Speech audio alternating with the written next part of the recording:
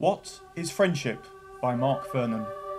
20 short lectures based on those given by Aristotle in the Lyceum, Athens, around 330 BCE.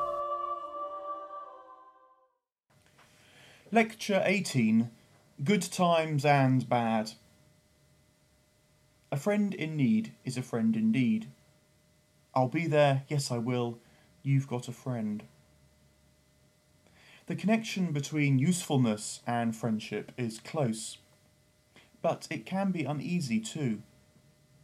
Most friends are happy to be useful, but no friend wants to feel used. So where does this balance lie? Aristotle admits that friendship is more necessary when times are bad, since no one wants to be on their own then.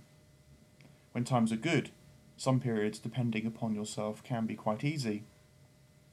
So friends that you can call on are invaluable. He's unsure whether it is true that a pain shared is a pain halved. It might be that just seeing a friend when you're in trouble brings some pleasure, though the trouble remains the same. On the other hand, perhaps a good friend, knowing their friend well, will also know what to say about the trouble, and that might alleviate it to a degree. But they don't forget that it is painful to see a friend in pain. It could be that a pain shared is a pain doubled.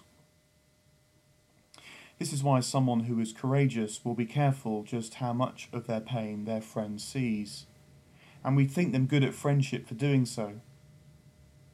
Aristotle is also keen on the saying, one suffering is enough. When asking a friend for help, be sensitive to just how much effort it is going to take them to reply. If not much, then asking can actually bring the friends closer together, since most friends are glad to be asked. If it will be a burden responding to the request, then ensure the friendship can bear it. Similarly, when asked, be agreeable to helping, but be realistic too. If it is going to be a great burden for you, then it is better to say so up front. Heavy burdens can be very corrosive of friendship. A good principle, then, is to ensure that you share your good fortune with friends. In short, make the effort to celebrate and have parties. Yeah.